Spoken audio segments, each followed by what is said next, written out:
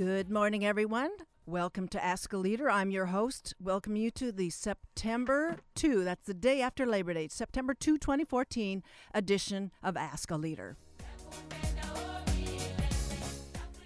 Today, my guests for the whole show will be Kurt Weston, Henry Klassen, and Leslie Davis, artists and scientists collaborating on an exhibit entitled The Art of Stem Cells. It opens this Saturday evening in Santa Ana. We'll cover it extensively here after a very short station break. Don't go away. We'll be right back.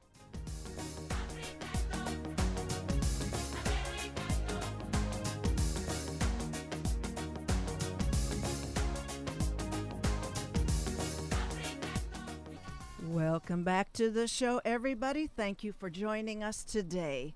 My guests for the whole hour are artists Kurt Weston, Leslie Davis, and UCI ophthalmologist, neuroscientist Henry Klassen, whom all have been collaborating in the art of stem cells at the Orange County Contemporary Center for Art. I call that the OCCCCCCA Gallery. It's a sci art exhibit with the scientists of the Sue and Bill Gross Stem Cell Research Center at UC Irvine.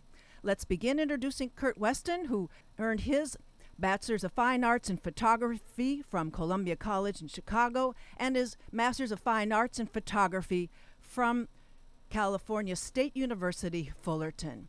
A legally blind photographer, Kurt first established his career with 15 years in fashion and who's later shown his altered views and perspectives along an extensive trail of exhibitions from the Kennedy Center in Washington, D.C. to the Berkeley Art Museum to the Muckenthaler Cultural Center in nearby Fullerton. As recently as last year, he was selected by the Orange County Metro Magazine, here's the drum roll, as one of Orange County's Hot 25 Orange County's most influential people of the year. But I'm thinking all three are influential, even if the journal hasn't reached them yet. That's right. Then we have on today Professor Henry Klassen. He is on the line. The other two are in the studio. Dr. Klassen is a professor and director of the Stem Cell and Retinal Regeneration Program at UCI's branch of the California Institute for Regenerative Medicine, also known as CERN. He completed, I believe it was all 3 degrees, your BA, MD, and PhD at the University of Pittsburgh? Actually, BA was at UC Berkeley. Berkeley, it's tucked in that Vita, but it doesn't show up as Berkeley there. We're trying to make the connections. All of these degrees were then followed by an internship at the Cambridge Hospital, Harvard Medical School, and residency of ophthalmology at Yale's Eye Center. Then Dr. Klassen was director of the stem cell research at Children's Hospital of Orange County, then moved to the Singapore Eye Research Institute before UCI's Department of Ophthalmology recruited him. Finally, we have with us artist Leslie Davis, who is in fact the curator of the art of stem cells. Leslie Davis works in the flat, hot, and torch work glass medium and caustic painting, which I looked up. It's also known as hot wax painting, and she works with welded steel. Her training began at the Alliance Française in Paris, France, and then jumps directly on both sides at the Orange Coast, Glendale, Pasadena community colleges, and continued as she made her way through such illustrious centers as the Pilchuck Glass School, the Pratt Fine Art Center, both in the Puget Sound region of the Washington State. She's exhibited her work in the Pilchuck territory as well as extensively here in our very midst, perhaps a dozen times at the Orange County Contemporary Center for Art. She's got a life pass there.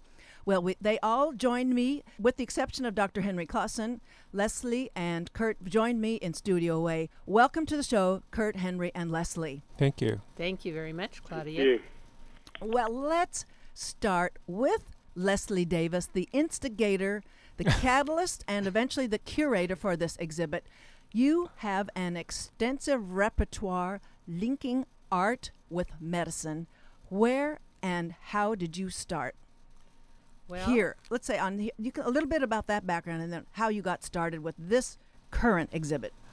Well, for about the last 15 years, my interest has totally changed to bringing education about medical researchers and the work that they're doing. It's so mysterious to the public in general, and the two never seem to get too much of a chance to interact.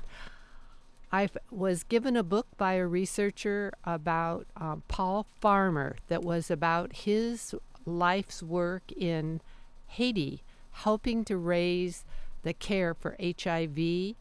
And he was not even a doctor yet, just a Harvard student. And I was so inspired by reading that book that I wanted to make a piece of art that would bring recognition to him and to help educate people in general about HIV. And from that point, I started gathering other researchers. I would ask every doctor, every person I met about, did they have a researcher that they thought was outstanding above the rest? And little by little, the same name would come up again and again. And that's how my very first show in 2005 was on regeneration. And it was basically about stem cells. Actually, I did the show on viruses first, that were the 3 diseases that Bill Gates pledged himself and his finances to curing in his lifetime. Then I moved on to doing regeneration, that was on stem cells. Then the OCA group took on doing the art of digital, digital imaging. Images. And that, we went to the hospital and they let us use their machines and take MRIs of our feet or our heads or whatever, and we all made conceptual art about that. But near and dear to my heart still were all the researchers here at the new Sue and Bill Gross Stem Cell Center. And so in January, they supported us in doing this show, and 34 artists came over in January to meet and greet with the scientists there. And after listening about their labs, the artists were then taken into the labs and educated about what the research was about. And the show that opens this September the 6th at 6 o'clock at OCA is the what has come out of that collaboration. And we'll give ample details about the where and when and the who, of course, throughout the whole coverage today. So here, you talked about those 34 artists. We're down to 28. Yes. So they hung in there. So what kind of reception did you get, let's say, from both ways, just in general? We're going to get into some very specific parts here, but what was your general reception that you got at the outset of starting to curate, search around for participants? Well, in the very beginning, when I proposed this show to the OCA members in 2005 on viruses, I got great resistance. They told me nobody wants to see a show about death and dying, and here I wanted to do one on malaria, tuberculosis type 2, HIV, and I actually did a piece on breast cancer. I pushed through. I went ahead and did the show, and it was such a hit. We were covered in 4 different magazines, art critics. We had KOC come out and film us, and it was a very big hit. It was still a new idea, this idea of art, science, of melding together art with science really was not a known term at that time. In this area, but and we're going to talk about that. There's more and more literature now that's picking up on. Thank God. Where the art world, where science are all seeing there's some very intensely collaborative opportunities. So now, while we're doing the sort of the front end of all this, I'd like to have both Kurt and you talk about what it was like when you first met, your shared medical contexts and art. So I don't know if you want to say, Kurt, let's have you talk to that introduction to Leslie Davis. Okay, thank you, Claudia. Actually, it's kind of interesting because Claudia and I got connected through the AIDS Walk this year, Orange County Leslie. AIDS Walk. I haven't. Did we? No, you mean Leslie. Leslie, I'm sorry. I haven't met you yet till today. Yeah, I know. I'm sorry. That's fine. I met Leslie and I had reconnected at the AIDS Walk Orange County. We both had art showing there this year, and she approached me and told me that she was really excited about the stem cell show that she was putting together at OCCCA, and wanted to know if I would be interested. And of course, I would be tremendously interested, considering that I am a person living with HIV/AIDS. In fact, it was through HIV/AIDS that I became legally blind to an AIDS-related condition called CMV retinitis. She had told me that she was going to have Dr. Clausen do a lecture, and she wanted to invite me to that, which was, something I really wanted to do. And when I went to the lecture in Laguna, I was very impressed by the amount of research that had been done and that was, continuing to be done, and that there was a possibility that these stem cell treatments could maybe eventually potentially help me to regenerate my own vision. So I was very, very excited to hear what Dr. Clausen had to show and what he had to say regarding that. And of course, that inspired the work that I have created for this particular show. Right. You have 2 pieces in there. There's, I think, three pieces. Okay. I have 2 that are appearing in the catalog. Okay, that's where I fall off the shelf. It's okay. Off the easel there.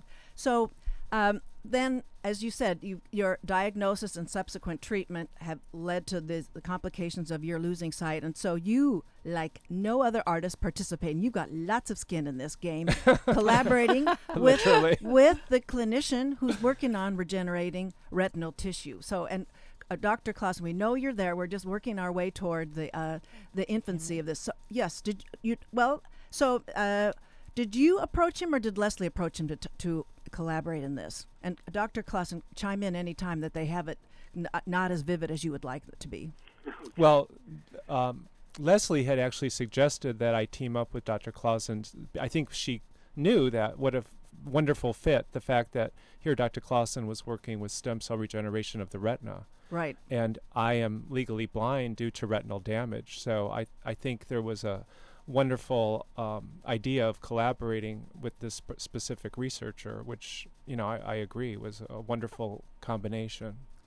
Okay, so those of you, if you just joined us, you're listening to Ask a Leader on KUCI 88.9 FM in Irvine, where my guests are artists Kurt Weston, Leslie Davis, and neuroscientist Dr. Henry Clausen, all contributing in many ways, art and or science, to the soon-to-open exhibit entitled The Art of Stem Cells. So I will start with the kind of the easier sort of language frames of reference.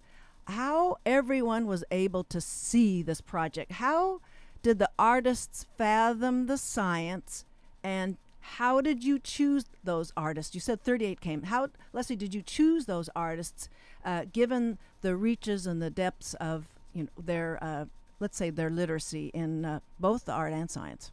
Absolutely.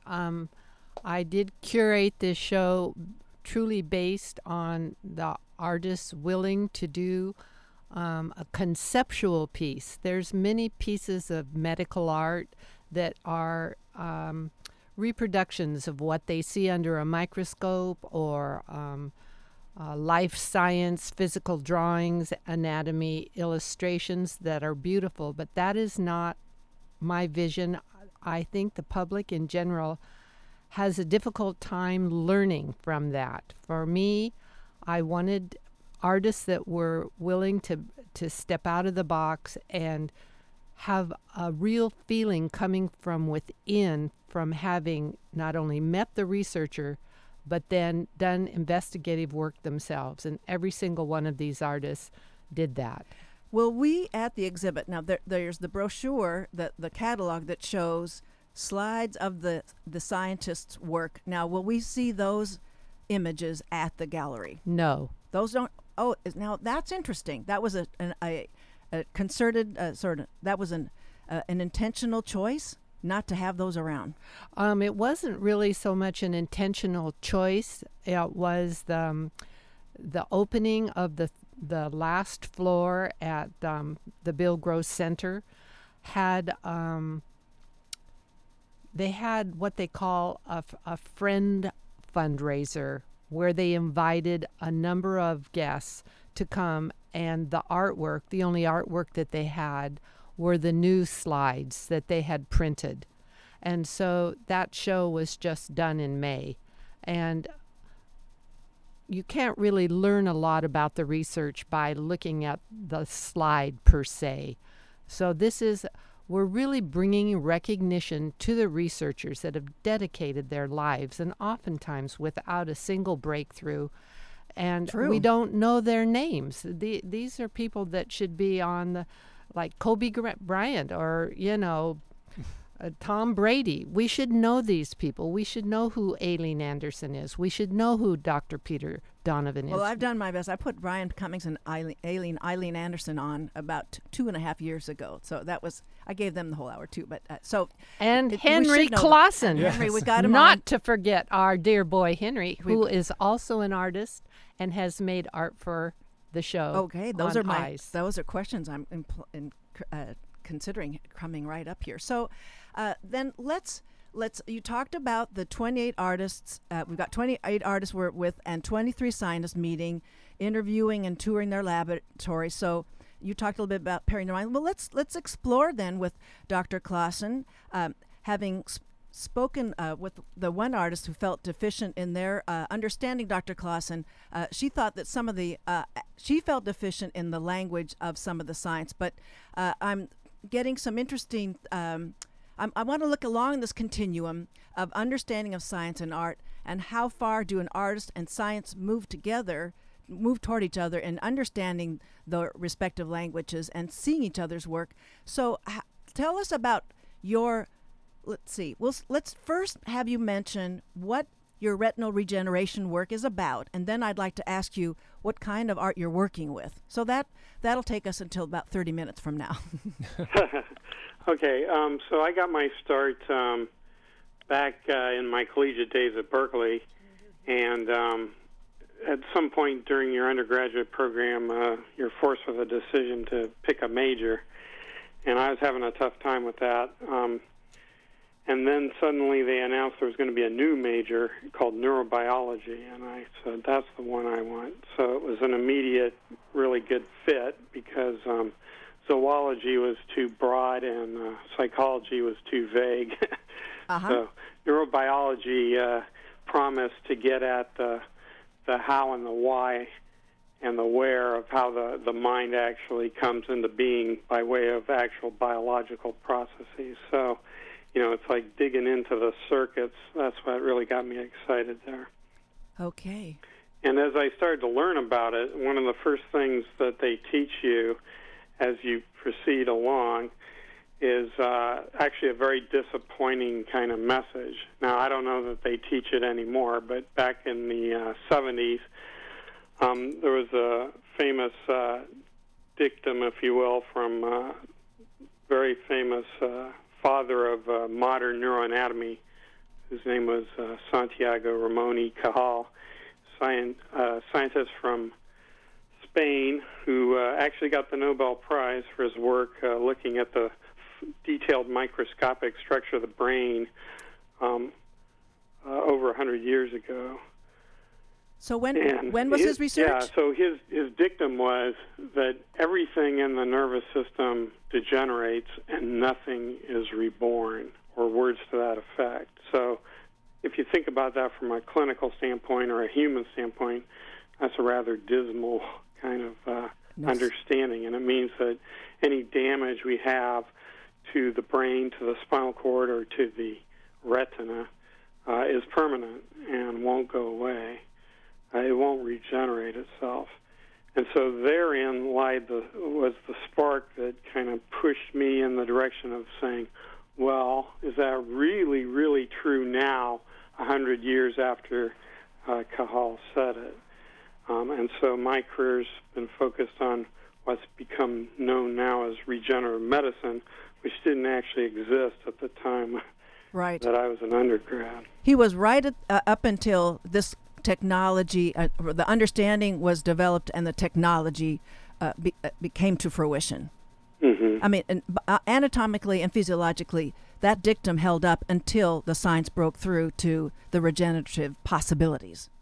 Yeah, and so being part of this whole thing, I can give people a little bit of an insight into where the technology and the insights came from. Yes.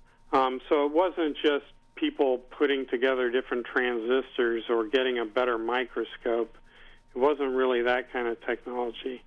There needed to be an inspiration for how we could possibly repair something as complicated as the brain, which, as everybody knows, is the most complex chunk of matter that we know of. So how would you repair that? Are you going to go in and, plug in new synapses or what? So that looked, from the outset, it's pretty daunting, and it wasn't obvious how you could fix something of this complexity. But as I was taking neuroanatomy, I was also taking embryology. And during the embryology course, you learn how everything comes together, how every single human and an animal starts as a fertilized egg, a single cell. And that single cell somehow gives rise to the billions and billions of cells that make up you and me right now. And those different cells are quite varied one from the other. I mean, we have red blood cells that don't even have a nucleus and carry hemoglobin around. We've got fibroblasts that can move through the tissue and close up wounds. But then we have these delicate nerve cells that can convey, impulses and harbor thoughts and so on. And they're all hooked up together in these amazingly complex patterns. So obviously all those cells had to come from that fertilized ovum. Well, how does the fertilized ovum, which is just one cell, know how to do all this stuff? And the point really here is that we don't have to know exactly how the ovum does it, but the point is that nature does know how to do it. In other words, nature builds a brain from a single cell, and it builds the retina, the spinal cord, the entire organism from a single cell. So clearly that capability is latent within this single cell. Well, that is really the basis of stem cell science. So if you understand that, and I think everybody does, then you really have a deep intuitive understanding of what stem cell science is all about. It's how a single cell that isn't specified to be any particular cell can give rise to all the particular cells. So it involves two things. One is making lots of cells from itself, so it replicates, it self-replicates, but then those little clones of itself have to give rise to mature cell types, and every single type has to fit together like a puzzle to make the organism. So that's just kind of a wordy way of trying to describe what a stem cell is capable of. So for every given aspect of this process, you can go in there and you can find, for instance, the cells that make the retina, and it starts out as a small collection of cells that don't look much like a retina, and with time they divide, they make a larger tissue, and then that tissue starts to become things like rods and cones and ganglion cells, but they don't start out that way. They start out as these immature cells. So those are what we call retinal progenitors, and that's what we grow in the lab. And then we put those retinal progenitors back into somebody with a retinal disease with the idea that these immature cells hopefully carry with them this knowledge of how to make a retina, and maybe they can also repair a retina that's already broken. And basically, in simple terms, that's what we're trying to harness, and that's what we see happening, is that these immature cells whose function is to make a retina, if you put them in the setting of a broken retina, they will try to fix it. I hear so many visual references to what you're making, so I'd be interested in hearing a little bit about how Leslie Davis takes your interacting with you into some of that is actually really three-dimensional work that you have on exhibit. But I just wanted one vocabulary out of this.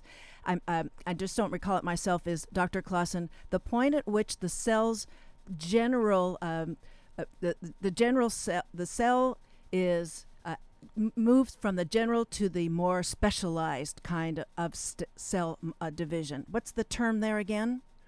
Differentiation. Okay. I think there's, and there may be even another word I'm looking for, but it's not coming. There's a whole lot of words, and it's no swear not to get words, too Henry. lost in the jargon. But there's fate specification is a very technical embryological word for where a cell that doesn't know what it's going to become suddenly gets imprinted, if you will, and set in a particular direction. And that means, for instance, a retinal progenitor is specified to become retina. So it's still immature, but it isn't fully differentiated yet, but it already knows that it's going to be retina. It's been directed into a certain pathway.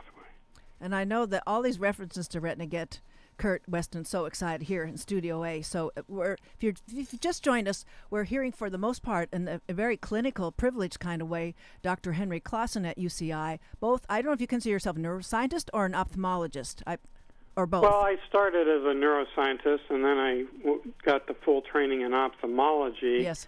And the reason I went into ophthalmology is that my neuroscience background was in neural tissue transplantation.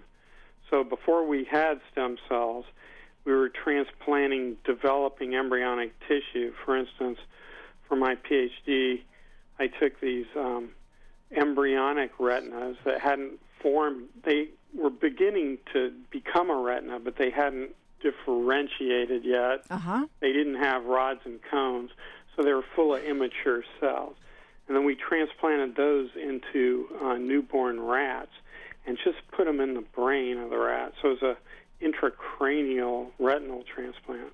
Sounds a little Frankensteinian, and it was. But what I found out is those retinas were able to make functional connections to the host brain.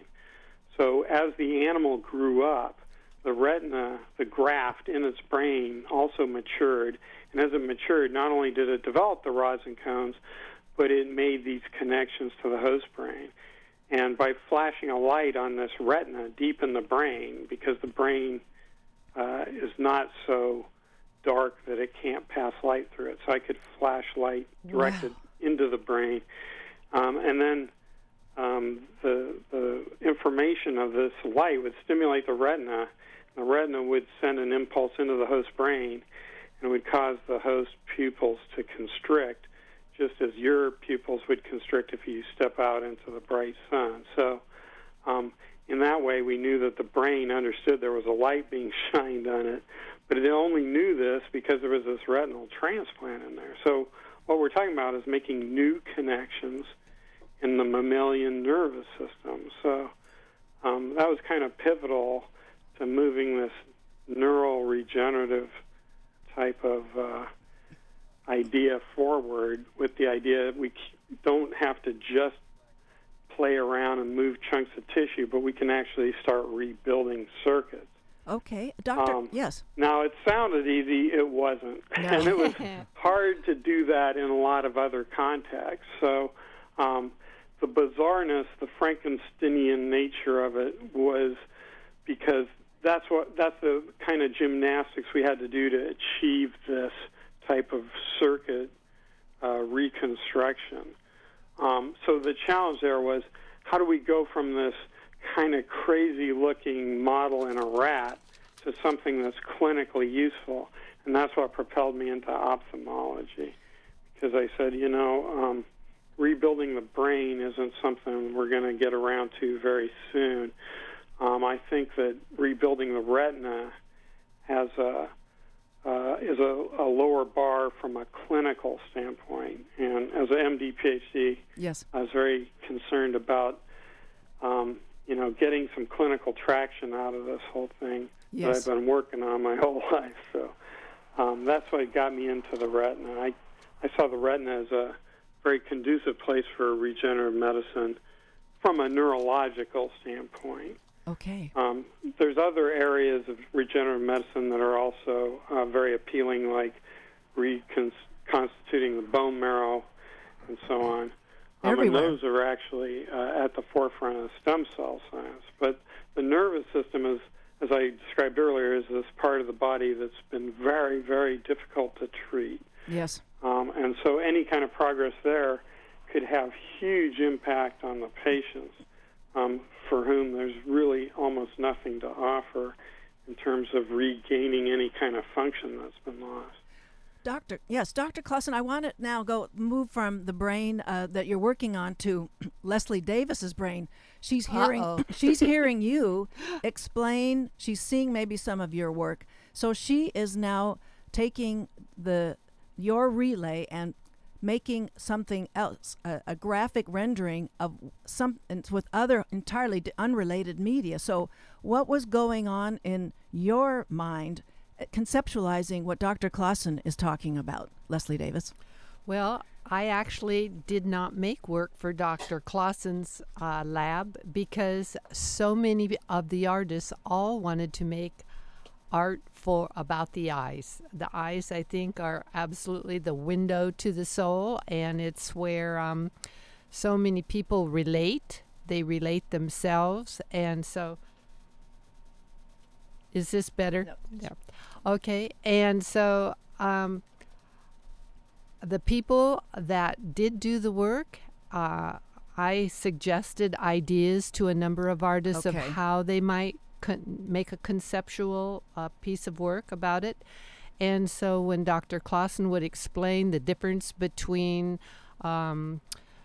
macular degeneration as opposed to retinal pigmentosa, how the eye actually sees with these diseases, then we had so many beautiful pieces of work come in with that idea where the loss of vision is in the center of the eye, or is the loss of vision on the outside of the eye, and what is left to see. And I think Kirk's pieces are the strongest in the show on Henry's work, that really they're paintings of basically what he can see. Exactly. They're very figurative aspects. And so I'm sure Kurt has so much to say hearing Dr. Clausen's long, steady work toward this holy grail of getting your retina to work. So what are your reactions to hearing this whole science yet again?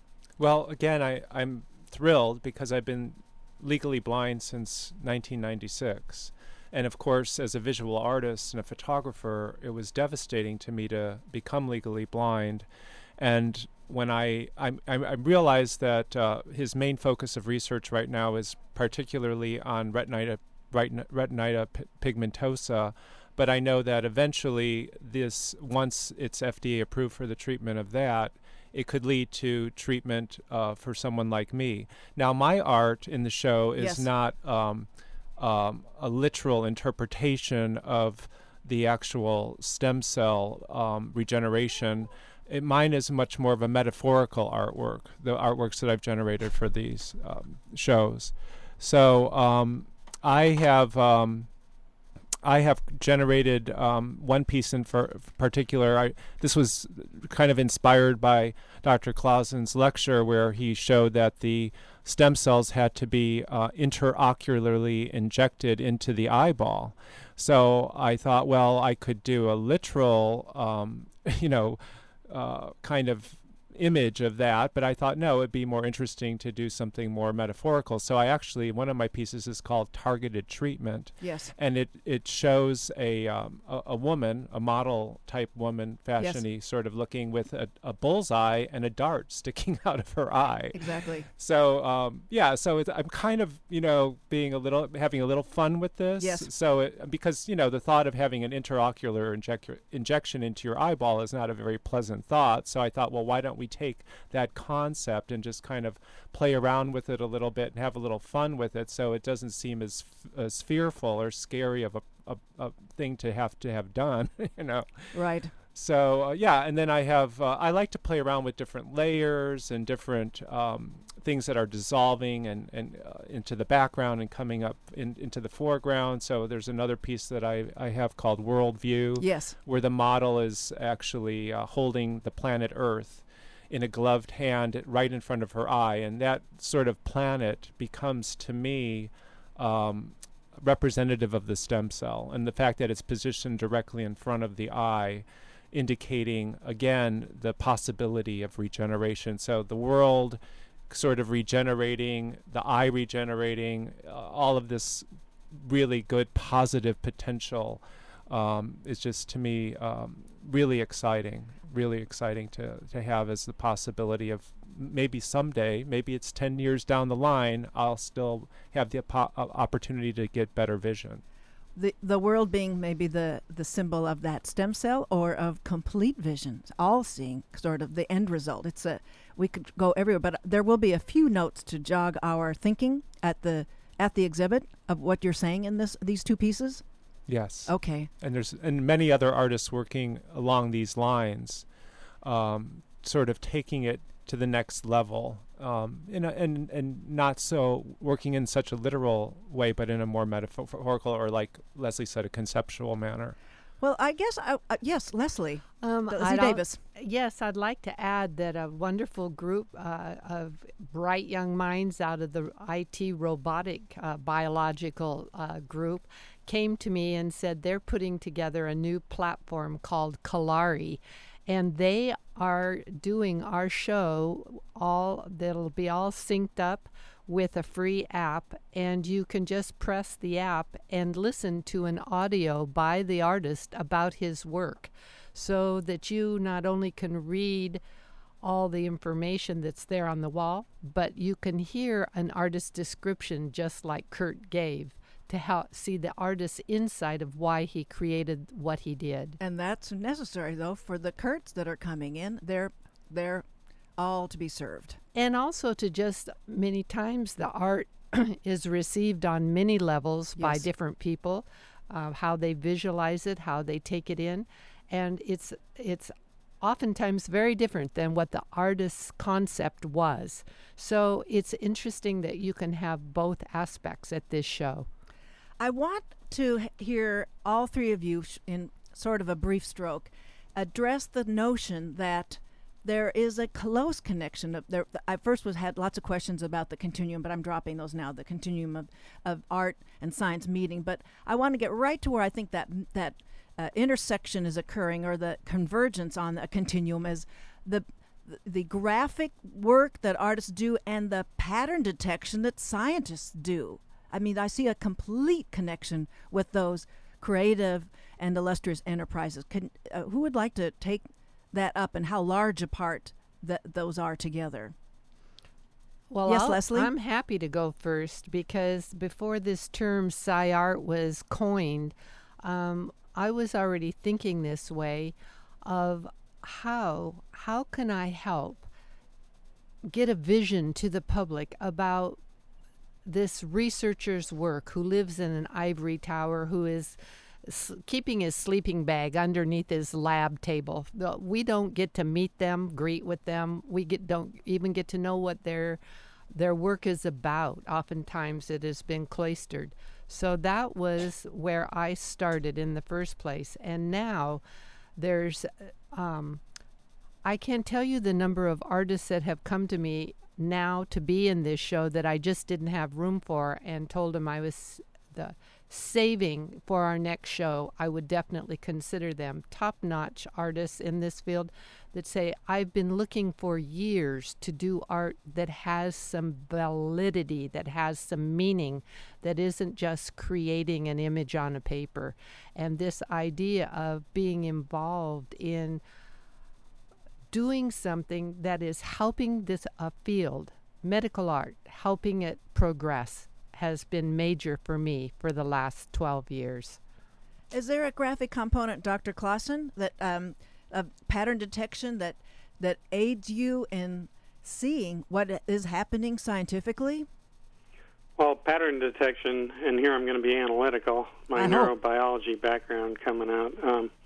pattern detection is a fundamental characteristic of the visual system. So the visual system's not only something I'm studying, it's not only something I'm trying to repair, but it's something I use every day to interact with what I'm working on. And in particular, it's very important during the scientific process. Now, I think of art as a form of communication, and science, a lot of it involves communication. So the precision and the jargon are necessary to communicate in extremely precise terms, so that what we find can be replicated, because you can't take a really kind of more impressionistic approach to the science when you're communicating among scientists. But there's entire aspects of this process that are creative and that can be communicated to other people, and you don't have to use the jargon of science, which can even put me to sleep sometimes. So the key here is to communicate in a visual language, if you will, through art is one way to do that.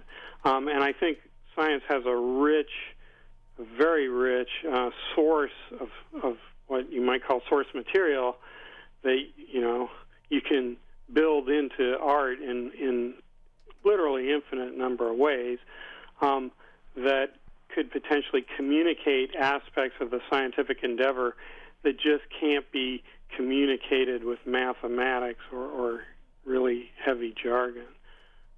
So although that stuff is important internally, I want to take a risky metaphor, and it's like, yes, you can enjoy Japanese culture before you actually know Japanese. Got it. So if you know how to say the frog haiku in Japanese, as I do, maybe that gives you a little insight into Japanese culture you didn't have before you could do that. But right. You could still go there, and you could walk through Kyoto, and you could go through the shrines, and you could still take in a whole lot of information that really communicates to you what the deal is there, that you don't actually have to know the formal language. For those of you who've just joined us, we have on here, this is Dr. Henry Clausen, UCI neuroscience ophthalmologist, Kurt Weston, artist, and Leslie Davis, artist and curator for the up-and-coming exhibit opening on Saturday at the Orange County Center for Contemporary Art, Art of Stem Cells, the name of the exhibit. And I want to have Kurt Weston also talk about your pattern identification. It's a bit different. It's an internal graphic system working. Can you address what has already been said about that convergence of the science and the graphic art? Sure. Probably my most iconic body of work is called Blind Vision, which shows the troll or a representation of my vision loss. And it is very graphic in that it shows things like I have something called floaters, which these like spider web type things that float in front of my vision. And in a lot of the images you see me sort of trying to push those obstructions away from my vision. So I had to come up with a graphic way of representing those obstructions. And that's a clinical matter. So that is the convergence of both. Right. And it's kind of interesting, too. I was listening to Dr. Clausen speak, and there's something that is in his lecture that I think is really fascinating, and I think very artistic in the science of it. They have to differentiate the stem cell of the retina from the actual stem cell from the transplanted new cell. So they have to create a phosphorescence. To tag them, sort of. Right, so they know which is the original retinal cell and what is the new introduced stem cell and how it integrates with that retina. And so through, I guess, Dr. Clausen, you would know more details about that, but it's just fascinating to see in the lecture, in the slide presentation, how you see these green phosphorescent cells that are the stem cell integrating with the actual retina. And so you can know which cells are which, and that this therapy is actually working. Right. So one of the important things to understand about stem cell science is that unless we had these bright fluorescent markers for our cells, our field would have ground to a halt, particularly in the central nervous system regeneration efforts, for the simple reason that even though the therapy might have been working, we wouldn't have been able to figure that out, because we'd look at a retina and we'd say, oh, well, that looks like a pretty good retina.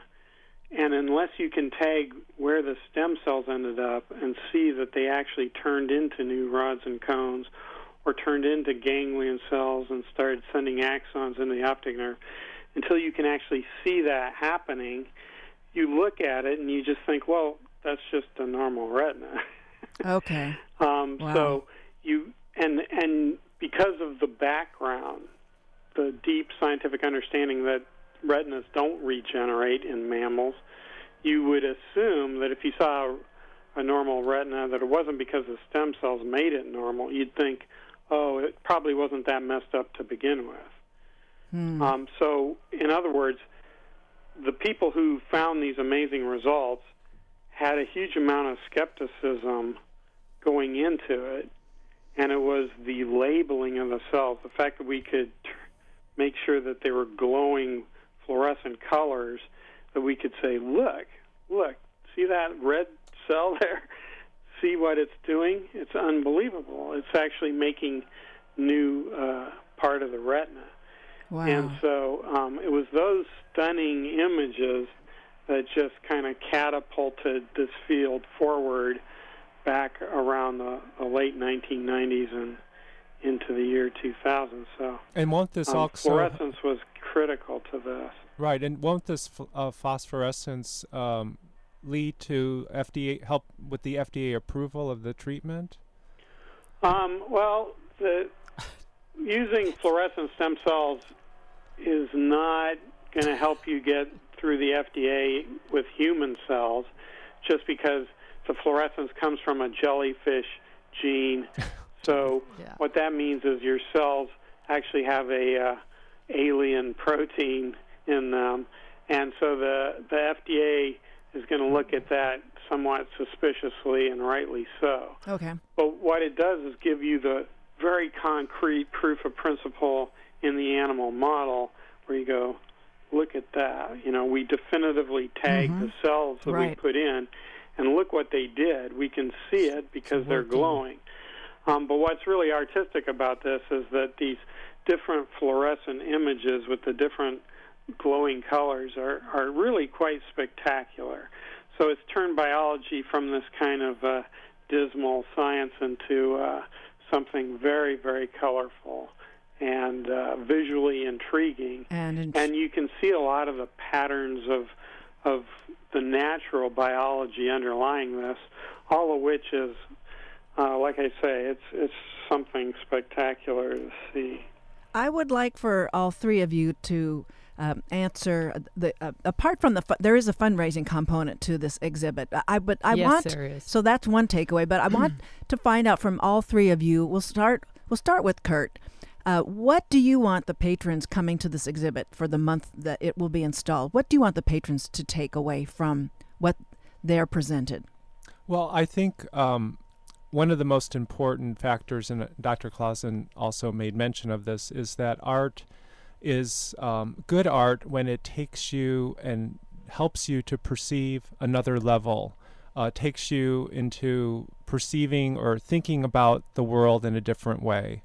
And what I'm hoping that viewers of the show come and appreciate is that when they see the art, is that their idea of what stem cells are and what they can do is increased in terms of their desire to understand it better, to understand what the potential is, and have the art take them and maybe give them a new perspective on the whole concept of science and how science could be used to benefit in a very positive manner the human condition. Greater science literacy.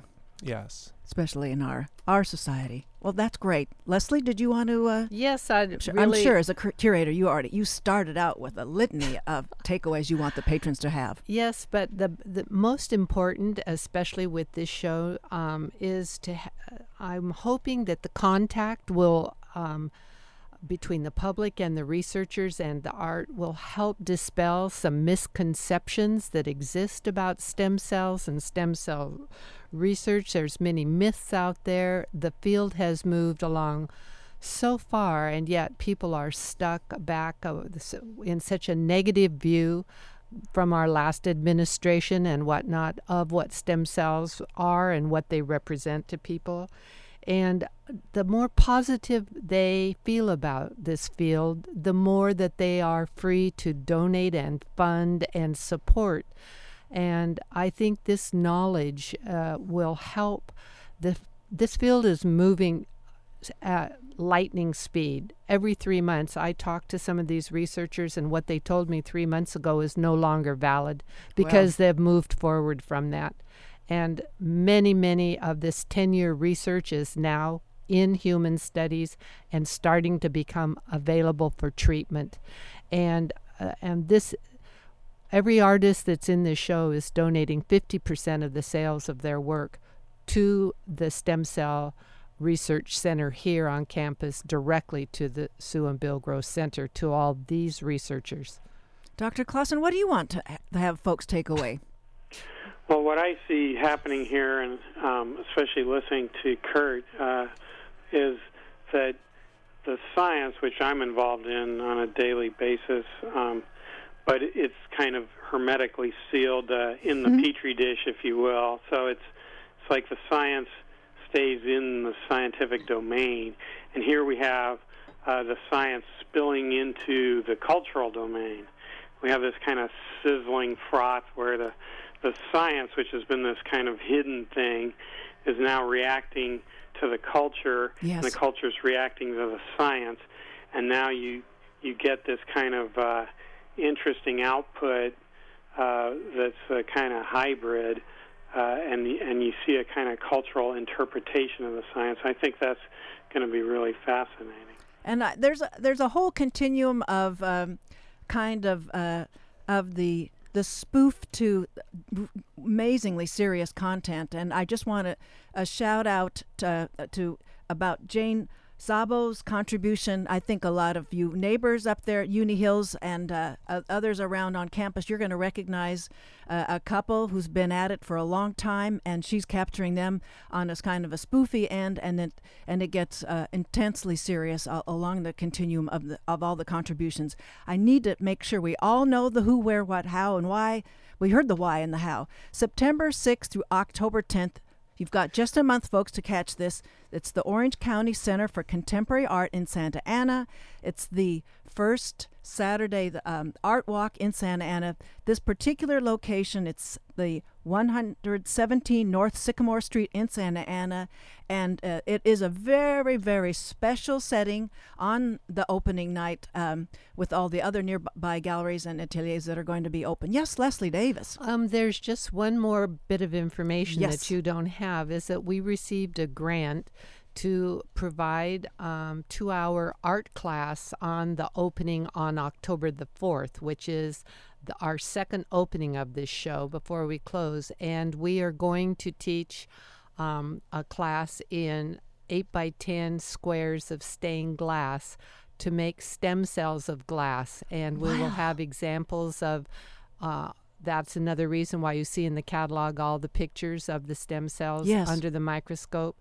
And mostly we're really only having adults, so we don't have anybody get cut on the glass, but I think this will be a fascinating aspect for somebody to come in and make their own art, and it's all free. Well, that is amazing. I'm glad to hear about that part too, that there will be a second opening. That's October 4th, folks, to put in your calendar. Yes. The 10th is the last day of the actual exhibit. Yeah. So so folks can... It's at the opening. All the scientists are going to be there that contributed on September 6th. Now, October 4th, will some of the scientists be back? Yes, they will. Okay, good. So, but what I'm having fun envisioning is the regular Art Walk crowd walking into the Center for Contemporary Art, and they are going to run into all these scientists. I want to see that collision course. So that's a treat. So I'm going to post all of the particulars on the podcast summary. The regular hours for this gallery are Thursday, Saturday, and Sunday, 12 to 5 p.m., Friday, 12 to 8 p.m. The number for more information, 714-667-1517.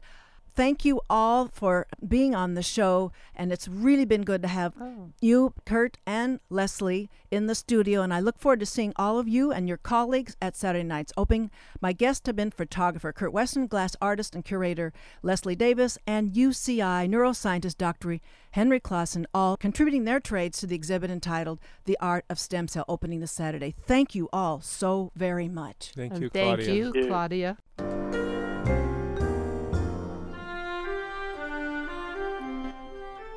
Just want to make sure you know what we're going to do next week. I'll be featuring UCI anthropologist Victoria Bernal, who will talk about her recently released book, Nation as Network, the diaspora, cyberspace, and citizenship, based on her both heady and personal research dealing with the northern African nation of Eritrea.